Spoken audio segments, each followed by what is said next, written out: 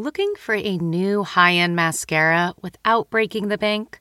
The new L'Oreal Paris Panorama Mascara gives you a high-end lash look in a premium gold luxe packaging. It's all about panoramic volume and fully fanned-out lashes.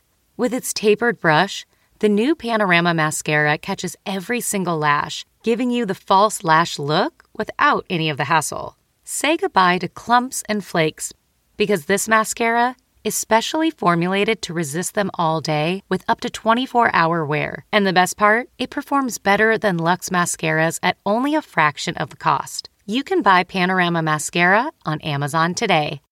Okay, it's time to commit. 2024 is the year for prioritizing yourself.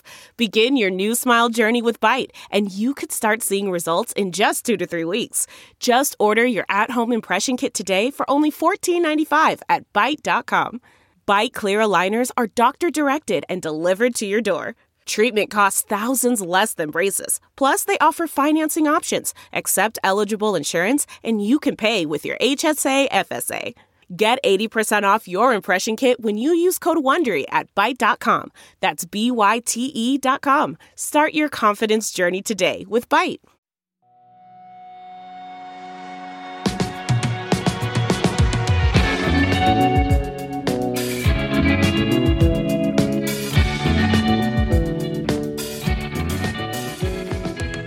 Hey everyone, welcome to a special Academy Awards edition of Movies That Changed My Life with Kenneth Branagh and Ciarán Hinds, the director and one of the stars of one of my favorite films of last year, Belfast. Ken, Ciarán, how are you two doing today? Very well, thank you, Ian. Thanks for having us. Thank you very much. Very chipper this morning. Yeah, I was just telling Ken before we started, I'm such a huge fan of both your work and Belfast. And, not just me, obviously the Academy loved it as well. It got 7 nominations, Best Picture, Original Screenplay, Actor in a Supporting Role, Actress in a Supporting Role, Sound, Director, and Original Song. I mean, that is incredible. I mean, how does that feel to be at the head of that project, Ken? Amazing. Absolutely amazing. Particularly when it comes to a film that has at its center the experience of a family looking at Hollywood movies from a small street in North Belfast with no sense of how they could even be made. They might as well have been coming from Venus. They were so strange and beautiful that same story could end up in some weird surreal mirror, ending up back in Hollywood, looking back at that period with 7 Academy Award nominations. And for these two lads here, me and Mr. Hinds from either side of Alexandra Park, 50 years on, both with our names on those particular things. It's amazing, absolutely amazing. Ciarán, how about you? Yeah, no, it's an extraordinary thing. I mean, I knew when Ken got in touch and sent the script, immediately there was something, but personally very engaging and very beautiful about what he'd written. I don't think at the time when Ken wanted to make this, some people call it a love letter to Belfast, but it is Ken's memory of the time of what happened to him as a young boy. But I connected with it myself personally, although I have a few years on him. And because he had carved out and created that community of North Belfast, those people, and I recognise that. I don't think, I guess we didn't really know, again, that this was going to go out into the world and touch people on such a huge level. It was Ken's story, and it was beautiful, but to reach out and touch as many people around the globe is fantastic. Yeah, I mean, it's such a beautiful story, like you said, about family. Obviously, it's about the Troubles, but it's really just about, it's a family story. And when I had watched it, at the time, my first daughter had just been born. And when I watched the film, when I was watching it, it was the first movie, like as a parent, where I was like, what would I do in this situation? And it totally affected me in like a very different way than I think I would have prior to having my daughter. So I totally see just like how the story just like gripped into people in a really unexpected way. It was just so beautifully done. So Ken, in addition to the 7 nominations, these string of nominations puts you into very high esteem as the individual person with the most Academy Award nominations ever. Unbelievable. Well, across across categories, apparently, yes. There's They said that this just had me skip past a couple of little-known individuals called George Clooney and Walt Disney. Yeah. I'm sure they're kicking the cat at the moment, and in a heartbeat will have overtaken and grabbed this sort of unusual record. To me, that's it, again, it's part of the same staggering thing that Kieran was hinting at when we started out to make this, we were making something that we cared about. And we cared about it for partly what you're describing, Ian. We realized that it had the impact in our cast and crew that seems to have had when people watch it. It ignites their own experience of being a parent, of making difficult decisions or choices, moving away from places and communities that they love for the potential betterment of their family. So for us, it's always been something that's a kind of personal hand-to-hand story that to have exploded into this other thing that is full of nominations and records, and the pair of us in the hills of Beverly here talking to you is really quite something. Yeah, and Kieran, this is your first Academy Award nomination. I mean, what was that like when the nomination announcement came through? I heard in a very strange manner how it came through.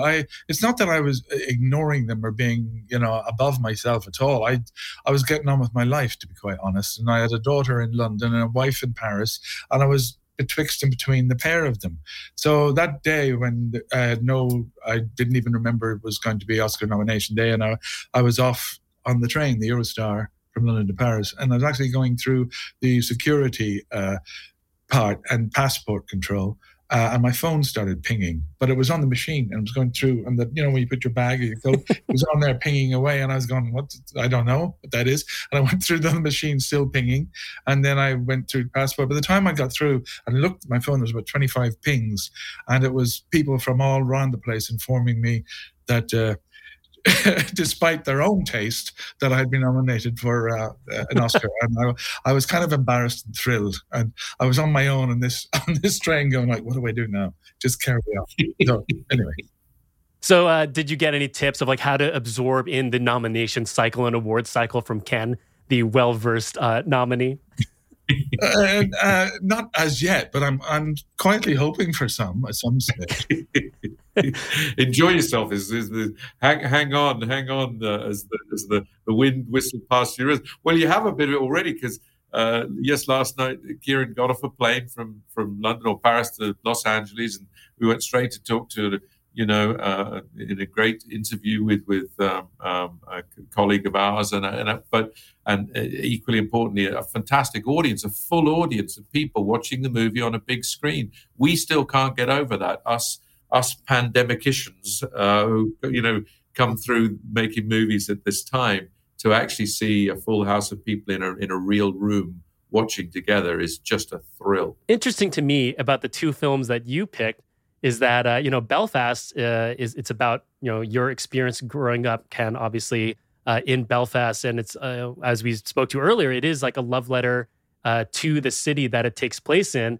And the two movies that you each selected for movies that changed my life line up to that in a different way. The two boys from Belfast chose two movies that are very distinctly New York American stories. So I am very excited to dive into that. Kieran, we'll start with your pick, which is 1969's Midnight Cowboy, directed by John Schlesinger, written by Walter Salt, based on the novel by James Leo Hurley, starring Dustin Hoffman and Jon Voight.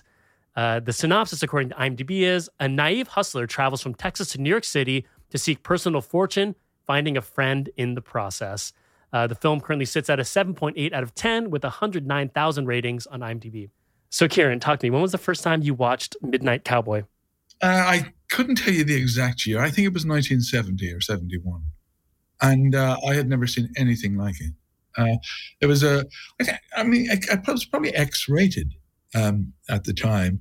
And that's, I guess I was about 17, yeah. And I had never been to see a fair few films, but nothing as gritty or as real or as disturbing in a way of this. And it had such energy, and to see New York, a city I didn't know, but to see it modern and rough and grimy and grubby and noisy and edgy, and in the middle of it, these two strange characters, lost in a way, these lost souls, hanging on for dear life, trying to con their way through life, as it were, to con with no regular work. And it looked like a desperate place. And yet there's a lot of humor and joy and fighting through all that grime, if you like.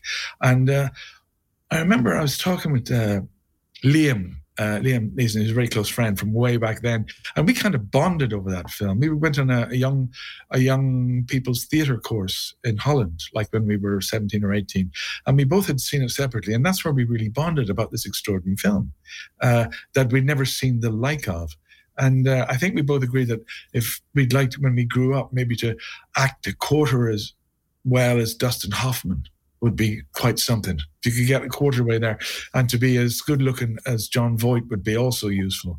You know, it's like a kind of balance of the two. And I mean, of course, Dustin Hoffman's character Ratso Rio sticks out so extraordinary because it was and he was young at the time, and I guess he was on the back of The Graduate, and I'm sure that this transformation in this young man, and all the way down of his edge and his need for life and his passion, and then the ending that's very soft, low key, passing away. And I don't know whether it's a 6 or 8 minute scene of him trying to get to Florida, to the heat from New York, to try and get away from that, and then just slowly expiring. It's just something that's remained with me for a very long time. Yeah, I mean, I rewatched it last night, and my takeaway is that the film has aged so well with the times, because I can't even imagine having watched this film in 1969. Like, even for today, it's like avant-garde and experimental and does a lot of things that you wouldn't see today. But back then it was like that. So was it a similar experience for you watching it then? It was, yeah, because also the way it moved, there were kind of jump cuts, and then there were flashbacks. And inside, so we're going back into a man's story to understand what had happened to him before, why he was behaving now. And I hadn't really, and it was a sense of the vibrancy of the filmmaking itself. We weren't treated into a slow flashback. They just took you straight in and out. So you were constantly, in a way, maybe being surprised, or it was always constantly moving forward. And that whole energy of New York. But even when it was going out of New York to Texas, it still had that bounce and movement in it. And yeah, I remember, and also the great soundtrack, a fantastic soundtrack, and that famous "Everybody's Talking" at me. Beautiful music, and of course, John Schlesinger was a genius director, which would have helped to take that material, which I imagine was really complex, you know, to get the soul and heart of that story and how to present it inside the hour and 40 minutes. But yeah, it was a hell of a ride, I remember. How about you, Ken? Have you seen Midnight Cowboy? You know, I'm gonna confess I haven't seen it. Oh, it's I'm gonna confess that I haven't seen it. The treatment store. Yeah, you absolutely do. I mean, it's really like a wonderful piece of filmmaking. I mean, so Ken, for you, I'm curious then, when people talk about like these sort of tentpole movies, is there, you know, do you have to like run to see them after you kind of discuss them, or sort of like, you know, in due time, there's just so much to do on your plate? You mean contemporary ones? You mean, or these classics, like sort of these classic films? Yeah. Well, they go on a list. I mean, it's as you were talking about it, Kieran. I feel as though I did get a sort of strong sense of it, and I remember always being intrigued by the idea that John Schlesinger, who is a favorite director of mine, and the idea sometimes that people from another place, he would be deemed perhaps a very English director. He made a great picture of Thomas Hardy's Far from the Madding Crowd, coming to America to do a very American urban tale. For me, that is very, very intriguing. And I think one of the reasons I didn't see it originally and then lost it was because, as Kieran said, it was an X-rated, couldn't get in. It was, you know, one of those ones that was it was scandalously edgy. I'd love to see it again. Is how I'll know at heart. But the fact that I can still remember so much of it, I know the Nielsen song. Was it Nielsen? Yeah, the Everybody's Talking. Yeah, quite famous on its own right. But the energy and the jangle of it the jangle or the beat of it, the rhythm of it, it still sort of sits with me when I go back. And it actually makes me want to go and now rewatch Dog Day Afternoon.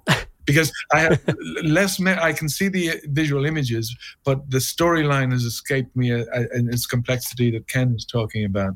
I'm sure I've forgotten many of the incidents that happened in Midnight Cowboy because it is jam-packed. Yeah. I mean, it moves at a rate, and there's ups and downs, and it goes left and right, and then the central premise is the two lost souls. But there's such fluidity and movement, and it jangles. It's actually very different from Belfast, which has a kind of fluidity to it. It kind of keeps crashing, and at that time, it was very radical filmmaking. And it's interesting to hear you say that even you look at it today, and it doesn't seem like it's aged. It is still an edge. It still stands out as very like a unique viewing experience, which is pretty amazing for the time. You've talked a lot about how you saw this film and then went to an acting course. Do you remember specific ways that you think the performances in Midnight Cowboy sort of inspired you as a young actor? Because the film came out a couple years before your first credit on IMDb. So I'm curious as to how that sort of shaped you as a young actor. I don't know. I mean, we haven't gone to drama school, but now that you say that, I have a memory when I was working in the theatre in Dublin. I had just I'd left RADA a few years, but I was doing some fringe show in Dublin, and it seemed like every young actor in Dublin was doing impressions of Robert De Niro from Taxi Driver. Every single person was going, right, you talking to me? You're talking to me? I said, will you stop doing that? That's him. That's not you. He said, but everybody was going that. And I think I might have been trying to do the same. Go back a bit after Midnight Cowboy. Go and walking down the streets going, I'm walking here. That wonderful thing where the car nearly hits him and he just has a shot. Yeah. And I don't know if it has affected my career in any other way. Hey, the I'm walking here is good. I mean, I forgot that very famous, like, piece of dialogue in film and sort of like a motif when people think about New York came from that movie. Those actors seem to occupy that space. You mentioned De Niro, Kieran. You felt with people like Voight and Hoffman that they were in a way that doesn't quite play these days. They were artists throwing so much paint at the canvas you were in on the experiment of their work. It wasn't just, we got a nice part in a new film or whatever. Everything, they were as big a part of the filmmaking equation as those directors. There was a series of performers and actors whose artistry as actors was as electrifying to see develop across that time as the writers and the directors. This episode is brought to you by Philo. Do you love TV? Do you love saving money? Then Philo is your solution. Philo has shows, movies, and live TV for just $25 a month. You can even try it for free with their 7-day free trial. No contracts, no commitments, no hassles. Just a better way to watch TV. Never miss a minute of shows like the hit docuseries Where is Wendy Williams? Or classics such as Friends. If you can't get enough TV, then there's no better way to watch. Philo has more than 70 channels like BET, MTV, and AMC. And the best part? You can try it yourself with their 7-day free trial. Sign up today at philo.tv/poppods. That's philo.tv/POPPODS to get 50% off your first month. Delve into the shadows of the mind with Sleeping Dogs, a gripping murder mystery starring Academy Award winner Russell Crowe. Now available on digital. Crowe portrays an ex-homicide detective, unraveling a brutal murder he can't recall. Uncovering secrets from his past, he learns a chilling truth. It's best to let sleeping dogs lie. Visit sleepingdogsmovie.com/Wondery to watch Sleeping Dogs, now on digital. That's sleepingdogsmovie.com/Wondery. Ken, let's go to your pick, which is 1975's Dog Day Afternoon. It was directed by Sidney Lumet, written by Frank Pearson, based on the magazine article by P.F. Kluge and Thomas More, starring Al Pacino, John Cazale, and Penelope Allen. The synopsis, according to IMDb, is Three amateur bank robbers plan to hold up a bank, a nice simple robbery, walk in there, take the money, and run. Unfortunately, the supposedly uncomplicated heist suddenly becomes a nightmare, as everything that could go wrong does. The film sits at an 8.0 out of 10 on IMDb with 250,000 ratings. Dog Day Afternoon was one that I actually snuck into at the Reading Film Theatre. I think I was 15 or 16, and it was definitely X-rated, and I definitely snuck in at the back. I came in at the last moment. It was a woman who was taking the tickets, just a tiny twinkle of all right then. And I also had never seen anything like it.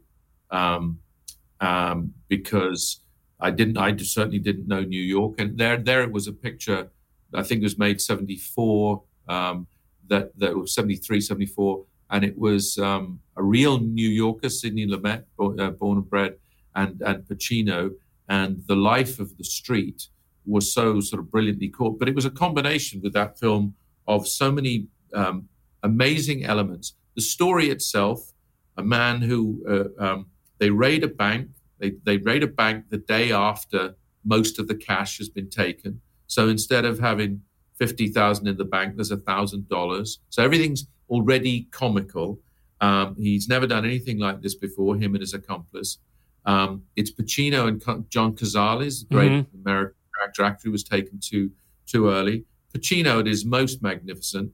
The film is dangerous. It feels very authentic and gritty. By the end, it's a terrific thriller. Pacino, he has this incredible range. He can be out on the street doing everything and, all of that. And then when he's listening on that telephone call, it's so sort of beautiful and quiet and so still. I mean, Pacino, another amazing shot of Pacino, where it looks as though a Renaissance painting has come to life, been lifted from a dark picture painted by Velázquez, stuck in an immigration office on, as the Cubans arrive in America. And it's the opening of Scarface. Great shot. It just goes around Pacino, 360, and it's in the middle. He's been pulled aside by the immigration people. Why are you coming here? And I don't think he molds his face. It's just it. But he looks like Lorenzo de Medici or something. But he's turned up in 70s Miami. It's like later on in much later he did was it the Devil's Advocate? Devil's Advocate. And he talked to Keanu Reeves about who God is, and he gets out of a very quiet piece. He suddenly goes, "He's an absentee landlord." He just you don't know where the emphasis is going to land or why it should do that. But then he from there jump off a cliff in Acapulco. He can be this sculpture, unmoving, eyes unmoving, soul open, quiet, whispered, uninflected. It cannot see a breath of acting. And in Dog Day Afternoon, I think he does both of those things to the point where it's actually it's astonishing. Yeah, I mean, when you sent over the pick, Ken, for Dog Day Afternoon, I mean, in my head, and we talked about this before we started taping, I'm such a fan of your Shakespeare work. So in my head, I was like, oh, he's probably going to pick like a Laurence Olivier Shakespeare film. And then when you picked this, I was like, oh, that's a nice surprise. But then when I watched it, I'm like, this is like a play. It's really set in one setting. Like it's Shakespearean in a lot of ways. Like Al Pacino's like monologues, he has multiple monologues throughout the whole film. It all like made sense. Like, oh, this is like, this feels like a play and something that would obviously inspire you.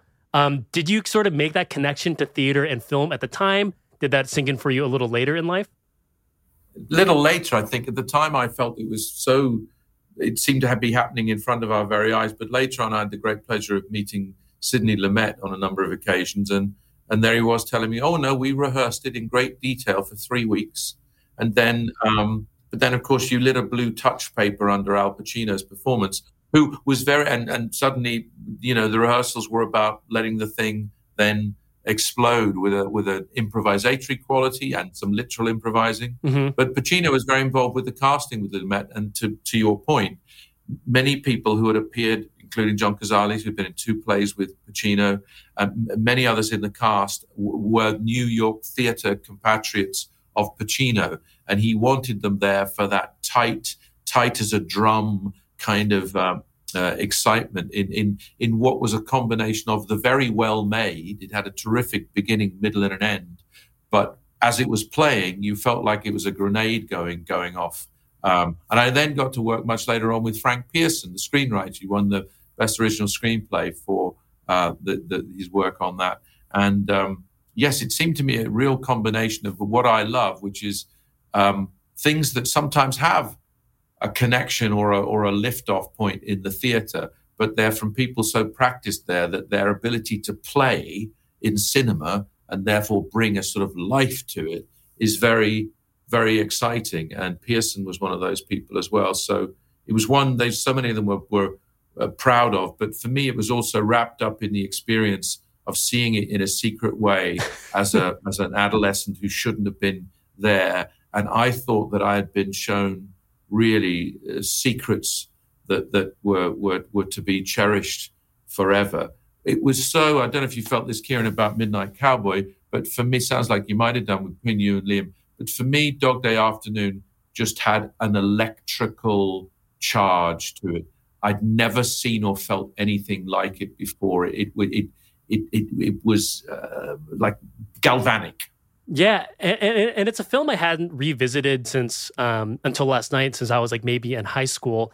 And it's a film that like has aged with me very well too. Like I have memories of a kid, as I was a kid, being like, "Oh, this is like a bank robbery movie. Like these guys are just the bad guys." But watching it now as an adult, I see these guys, like I understand why the crowd is rooting for them, and like the little complexities of every character of like, you know, maybe John Cazale, he's like, maybe he has some, mental instability, and that's a factor in it. And like, you know, the Attica chants then in the scene, Kieran, that you were talking about, a reference to a prison riot, just all these things that went completely over my head when I was younger. Now with a little more knowledge about the world and film, it just affects me so much more. And, you know, a theme when I do this podcast is that for most of these films, they're picked when the guest has watched them at a young age. So I love knowing how films has aged with them as well. So starting with Ken, since we're on Dog Day Afternoon, how do you think the film has aged with you over the last, 30, 40 years? I think it's still very, very impressive. And I think you're right to pick up on for me, a combination of things in there that I was so pleased to learn about later, which was the artifice, the actual art behind it all, to produce something that seemed so spontaneous. But it also has, and this really holds up, the way Lumet orchestrates the tension at the end of the film when the bank robbers look like they might be getting away with it. They're taken in a sort of minibus to the airport, and only at the very last minute, but in a very, very sweaty 10-minute sequence where you think, I think he's going to do it. I think he's going to get away. And as you say, the crowd in the film and on this side of the screen, I think because Pacino is so winning, believe it's going to happen. But that's definitely a white knuckle 10 minutes that is sort of pure suspense cinema. It isn't suddenly authentic, gritty New York improv fireworks. It's a kind of lean, mean, gritty suspense hold that has your heart beating. That holds up beautifully as real master's lesson from Lumet about how to end a thriller. So there's also like a connection for you and Sidney Lumet beyond Dog Day Afternoon, because he directed the original Murder of the Orient Express. You obviously directed the remake from 2017 and the subsequent follow-up. So I'd love to know, do you have any intention, would you love to do sort of a 70s-esque thriller similar to Lumet's film Dog Day Afternoon? There would be something amazing about getting someone like Kieran, Liam, anybody else like me who were bewitched by that period of filmmaking, and in some way, shape, or form, finding a way to go back in there. I don't think it would be to try and emulate, copy, or compete with the great masters, but to capture really to capture what Kieran's describing, which I could well imagine of, those first 4 hours with Liam talking about this film, is what people seeing that kind of work at that time did to us. That there's something about the excitement of what certain kind of performances did that, without indulgence, I think is exciting. So when you get Ciarán Hinds and Liam Neeson talking about that, if somehow you could tap into the bit of them that connects with that, whatever the story is, whatever the period is, I think that would be pretty exciting. Ciarán, have you thought about that sort of in the age of people doing remakes and people coming back to films that inspired them? When you're looking at roles, do things like that sort of pop out to you as like, oh, this is sort of a reminder of a youth and I feel like I could have the impact of that sort of thing? No, I not personally. I don't. I feel certainly the way I look at things.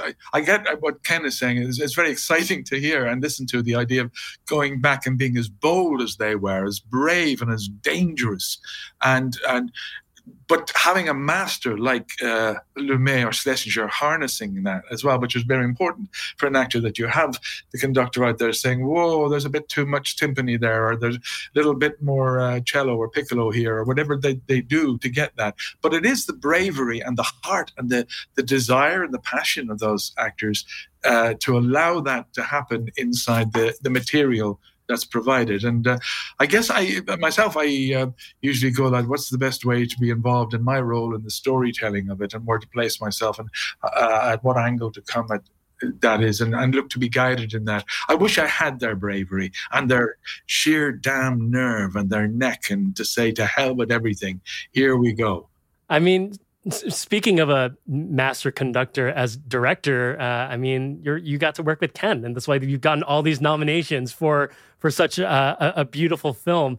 In terms of the way, I'd love to know that, since Dog Day Afternoon and Midnight Cowboy, like I said before, are really just core New York stories.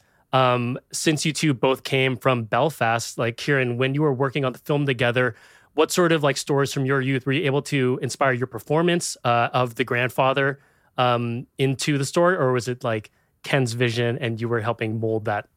Well, of course, it stems from the scenario and the color of the characters that Ken had written. But as Ken knew them personally, he in no way asked us to either impersonate any of his family. It was about creating a family between us, a bond that we could be recognized as an actually truthful family unit that this story could happen from. And Ken had the grace to give us that space to be able, and help us accomplish that, without instructions, but just gentle guidance and thoughts. And so that left the ambience and the atmosphere very open for us to be able to connect as a family.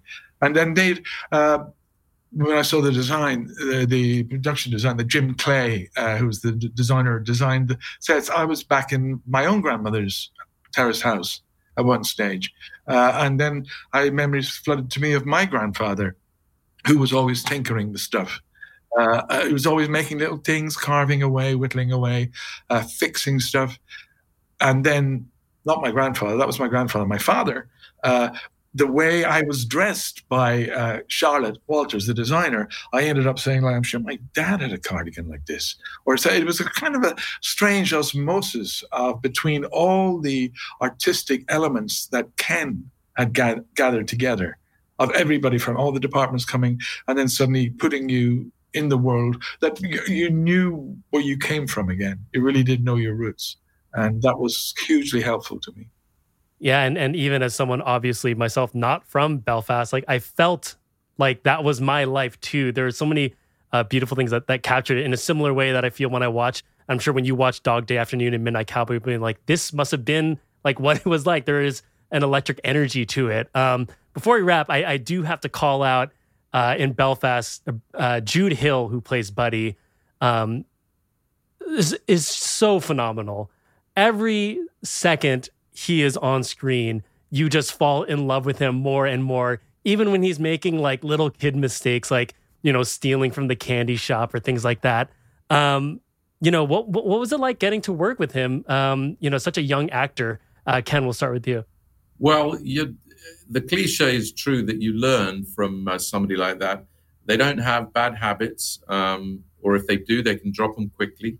They are very often deeply, deeply present in the moment because they really are learning something in that moment. It's new to them. And in his case, being on a film set, we're doing these scenes, which we didn't rehearse much. On the whole, we just went for it. So his openness to that, his immersion, his sort of effortless method acting, because he didn't have other, tranches of experience to come and sort of put them between him and the part.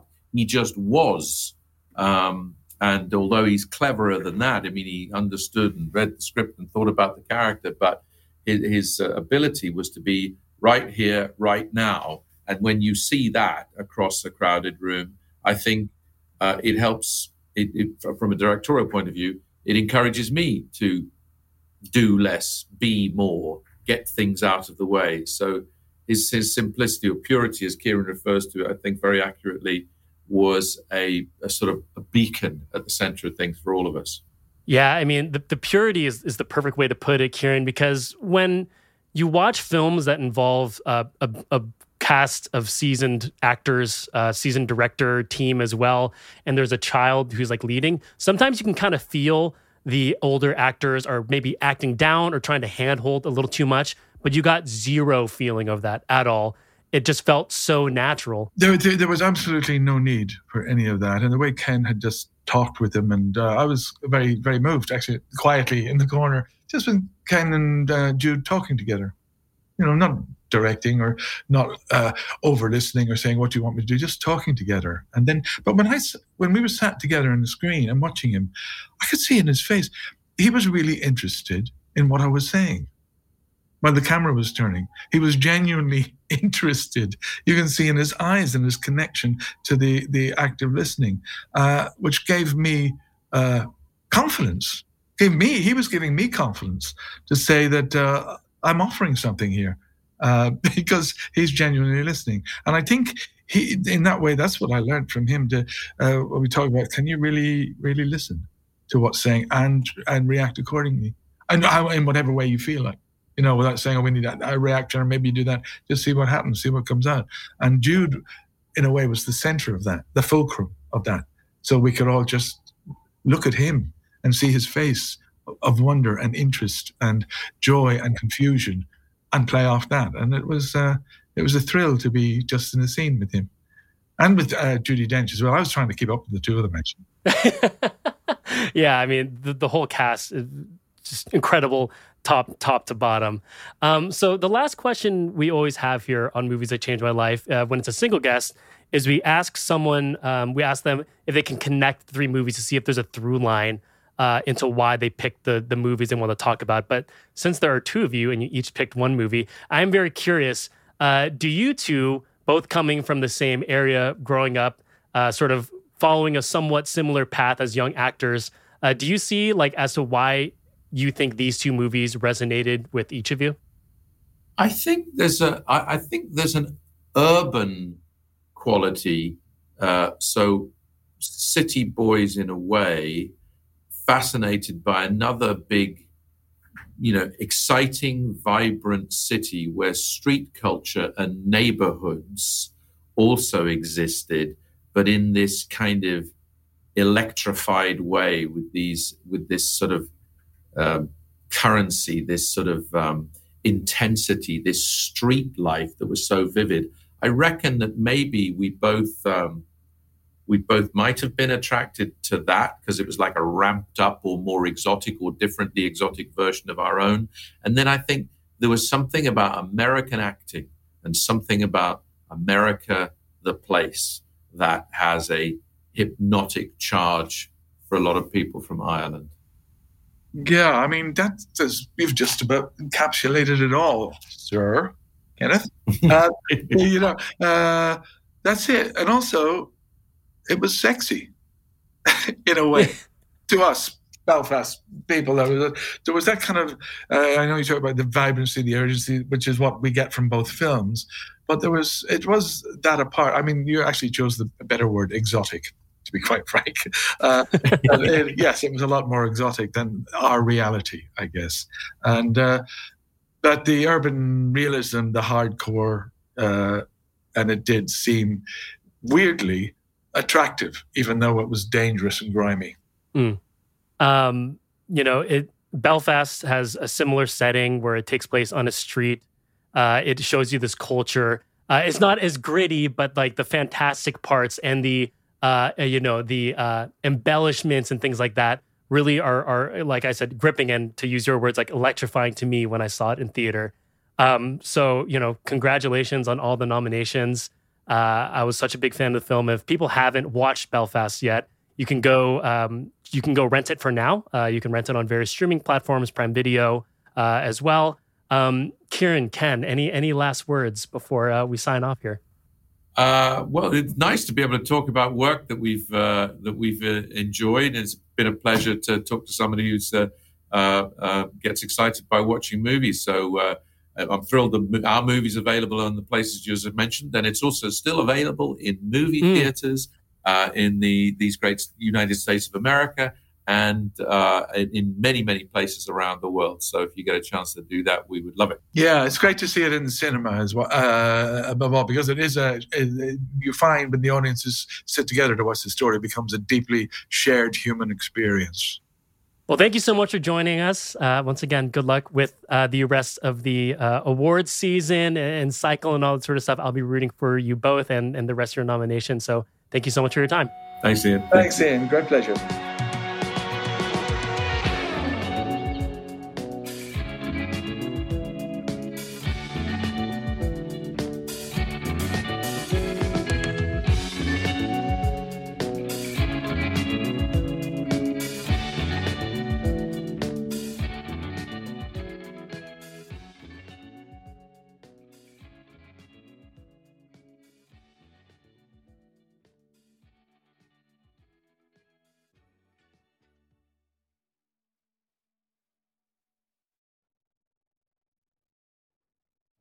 You know how to book flights and hotels. All you're missing is a tool to plan the travel experiences you'll have once you arrive. That's why you need Viator. Book guided tours, activities, excursions, and more in one place to make your trip truly unforgettable. Viator has over 300,000 travel experiences to choose from. Everything from simple tours to extreme adventures and all the niche, interesting stuff in between. So you can plan something that everyone you're traveling with will enjoy. Real traveler reviews give the inside scoop from people who've already been on the experiences you're considering. So you can plan with confidence. Free cancellation helps you plan for the unexpected. And 24/7 customer support means you can travel worry-free. Download the Viator app now and use code Viator10 for 10% off your first booking in the app. Find travel experiences for you. Do more with Viator.